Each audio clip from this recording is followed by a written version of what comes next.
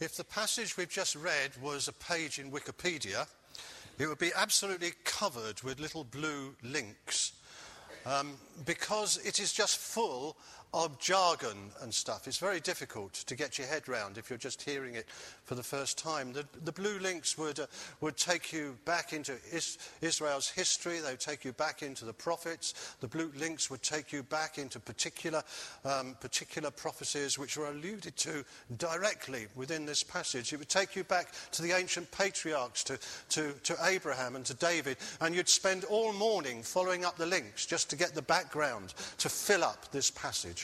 I've got 10 minutes.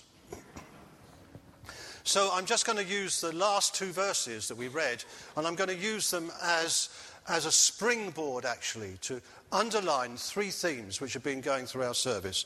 Whether you've noticed those themes, I don't know. Number one is on your thing here. God is actually nearer than you think. God is nearer than you think. The second theme is the theme of people without a voice being given a voice. Even a voice was given this morning, wasn't it? A voice which was lost yesterday was given this morning. People finding a voice to praise God. And the third theme, which comes out in the reading which we had from John, in the beginning, in the beginning was the Word, and it talks about him being, in him was life, and the life was the light of men. And this theme of light comes out in this reading too. So there's three themes. God is nearer than you think. Getting a voice to sing God's praises. And the life which is the light of men. This then is the springboard from the passage which Jeff read. We understand that by the tender mercy of our God, the dawn from on high will break upon us to give light to those who sit in darkness and the shadow of death, and to guide our feet into the way of peace. Sounds a bit esoteric. That's fine, you say, but how? And so, bouncing on that text, I'm going to bounce forward 31 years to the point when Zechariah's son has already introduced Jesus to the nation of Israel as the one they have been waiting for. And Jesus, 31 years' time, is going into Galilee. And Galilee is proverbially a place of darkness, because the prophet Isaiah said, the people that live in a land of deep darkness have seen a great light. And that prophecy names Galilee. So how does the light rise in our darkness? How does the light shatter our darkness? In Matthew 4:23, we read that Jesus did three things when he went into Galilee. He taught in the synagogues, he proclaimed the good news of the kingdom, and he healed all the sick. Now, some of you here have your own recent stories of God actually touching your lives in such a way that you, out of your own mouths, not out of somebody else's, have called it nothing short of miraculous. So God is still doing that stuff. But one of the things that Jesus did was he proclaimed the kingdom of heaven. Now, you might not consider yourself in darkness. That's brilliant. But just remember how many do. Because this present time that we're living in, everything seems to be running away from us.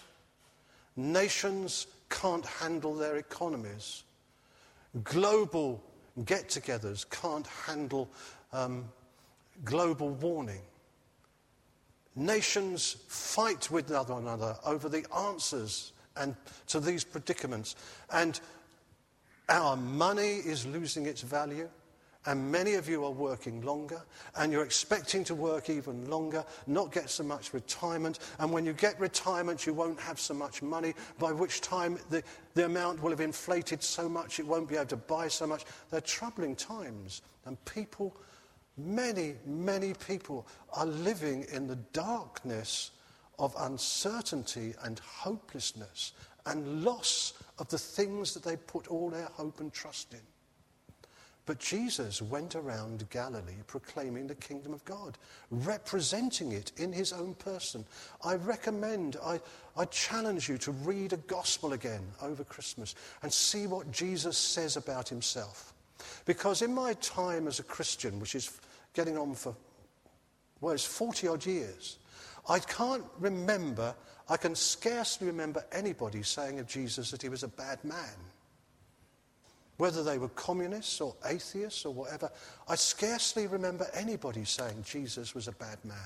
Yet of himself he said that he and the Father were one. Whoever had seen him had seen the Father, that he is the light of the world, that he is the gateway into heaven. He made these extraordinary claims. Now, can a man who appears to be megalomaniac be as humble as he was? Can a man who actually is not the things that he claims end up his life still serving to the point of death and crucifixion? And when Jesus speaks these things, he doesn't have to struggle to say them. He speaks what he knows.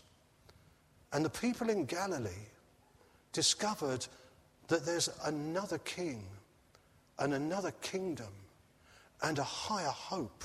And their eyes were opened up above the level of Caesars and Sanhedrins and hordes of nations, lifted up to recognize that God had touched them with his own presence. He was nearer than they thought. There's a higher hope, and though things around us may not change, there's one in whom we can hope and depend upon, who is not moved and not changed and not troubled by the things that world leaders cannot handle. In fact, one day the nations will bow down before him and acknowledge him. Now that is illumination, because having lived in this world with a ceiling of just men activity, suddenly to have that ceiling taken away and to discover there's this great universe of the kingdom of God, this spiritual kingdom of hope, that is light. Puts a whole new thing to living. And if you trust in Jesus and what he says, then that light will dawn upon you. And it won't just be an intellectual understanding. It will become life in you so that you say, look deep inside yourself, I know that my Redeemer lives. I know that God is the God over all. Now, another kind of darkness that people live in is this darkness which nobody blames them for it, because I guess most of us have been there. I have. Where life just somehow or another gets messed up. We have lived without the understanding that God is around, or that we've forgotten that God is around, and we carried on doing things our own way, and life just gets a mess. And for all our best efforts, it just gets into a tangle, and relationships go wrong, and things at work go wrong, and we just despair, because all our struggles just make things worse. When that's not what we want to do. We really want to make things better. And it's almost like living in a room with absolutely no light, where you've learned to walk around, but actually over the years things have got spilled, and there are smells where there never used to be, and you found your way around, but now you're tripping over things which have crumbled up, and you can't see where you're going. Jesus went around teaching. And you know, I want to challenge you again to read a gospel this Christmas and just look at the teaching of Jesus. Because the teaching of Jesus is like illumination, like switching on the light in this messed up room, so that through his teaching we say, that's why that is wrong. That's where I'm messed up there. This is how to put this right. If I begin to do things Jesus' way, then it's going to take a while to sort of untangle everything. But with God's help and the life he's breathing into this instruction and things he's teaching me, things are going to get sorted out. And how many of you can testify to an experience of that? You see. Light shining in the darkness. To the point where you think about the teaching of Jesus and you say, my life was such a mess. Now I'm beginning to do the things the way he says do them. And I'm astonished because the law of the Lord seems to be perfect. And it just revives my soul. There's hope in this mess. And the light has dawned not to judge me, but to help me.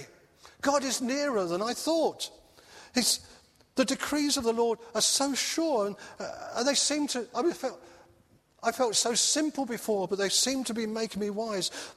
We feel in our heart the precepts of the Lord, but that's right.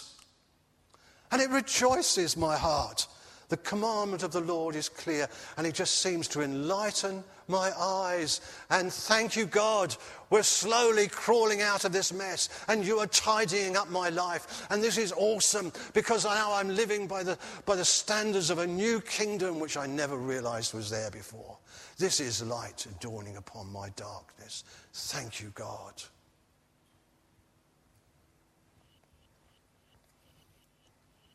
And then those things where, again, through no fault of our own, before we recognize that there is a kingdom of God, a higher hope, another king, before we realize that, we set up strategies and ways of dealing with the things that come at us out of this world. Strategies for dealing with threats, strategies for dealing with this, attitudes toward people, ways of dealing with people we don't get on with, all kinds of things. We develop these schemes by which we live, but they never liberate us. They always seem just to shore us up and hold us in against all these troubles which sort of come over us from the world outside us, the society we live in, the neighbours, the boss, the kids next door. And we develop these strategies, but they don't liberate us, they just shore us up. Now then, we look again at the teaching of Jesus, and we say, now Lord, will you let your light break into these strategies I've set up? And we suddenly discover there are things like confession and apology and forgiveness and grace. And it's possible in dangerous circumstances to trust God. And we learn all these new techniques which transform and change our attitudes and then change the templates that we have put over our lives and rejig the strategies we put in place. And suddenly we find ourselves being liberated. It's as though he's giving light to us who have sat in darkness and the shadow of death. And he's guiding our feet now out and into a way of peace and expansion and liberty, because the light is nearer than you think, and it's breaking out in our darkness, not to judge us, but to bless us. And what happens? These things happen, and suddenly we feel this joy welling up. There's a kingdom up there which is greater than the kingdoms of this world. There's a rule I can live by which sorts out my mess. And there's a word of God and attitudes which he can pour in me by my Spirit, which become life and change my strategies. I just want to say, praise God, from whom all blessings flow. Praise him, all creatures here below. Praise him above, you heavenly hosts. Praise Father, Son, and Holy Ghost, because the Lord has given me a voice. A hallelujah has become part of my vocabulary.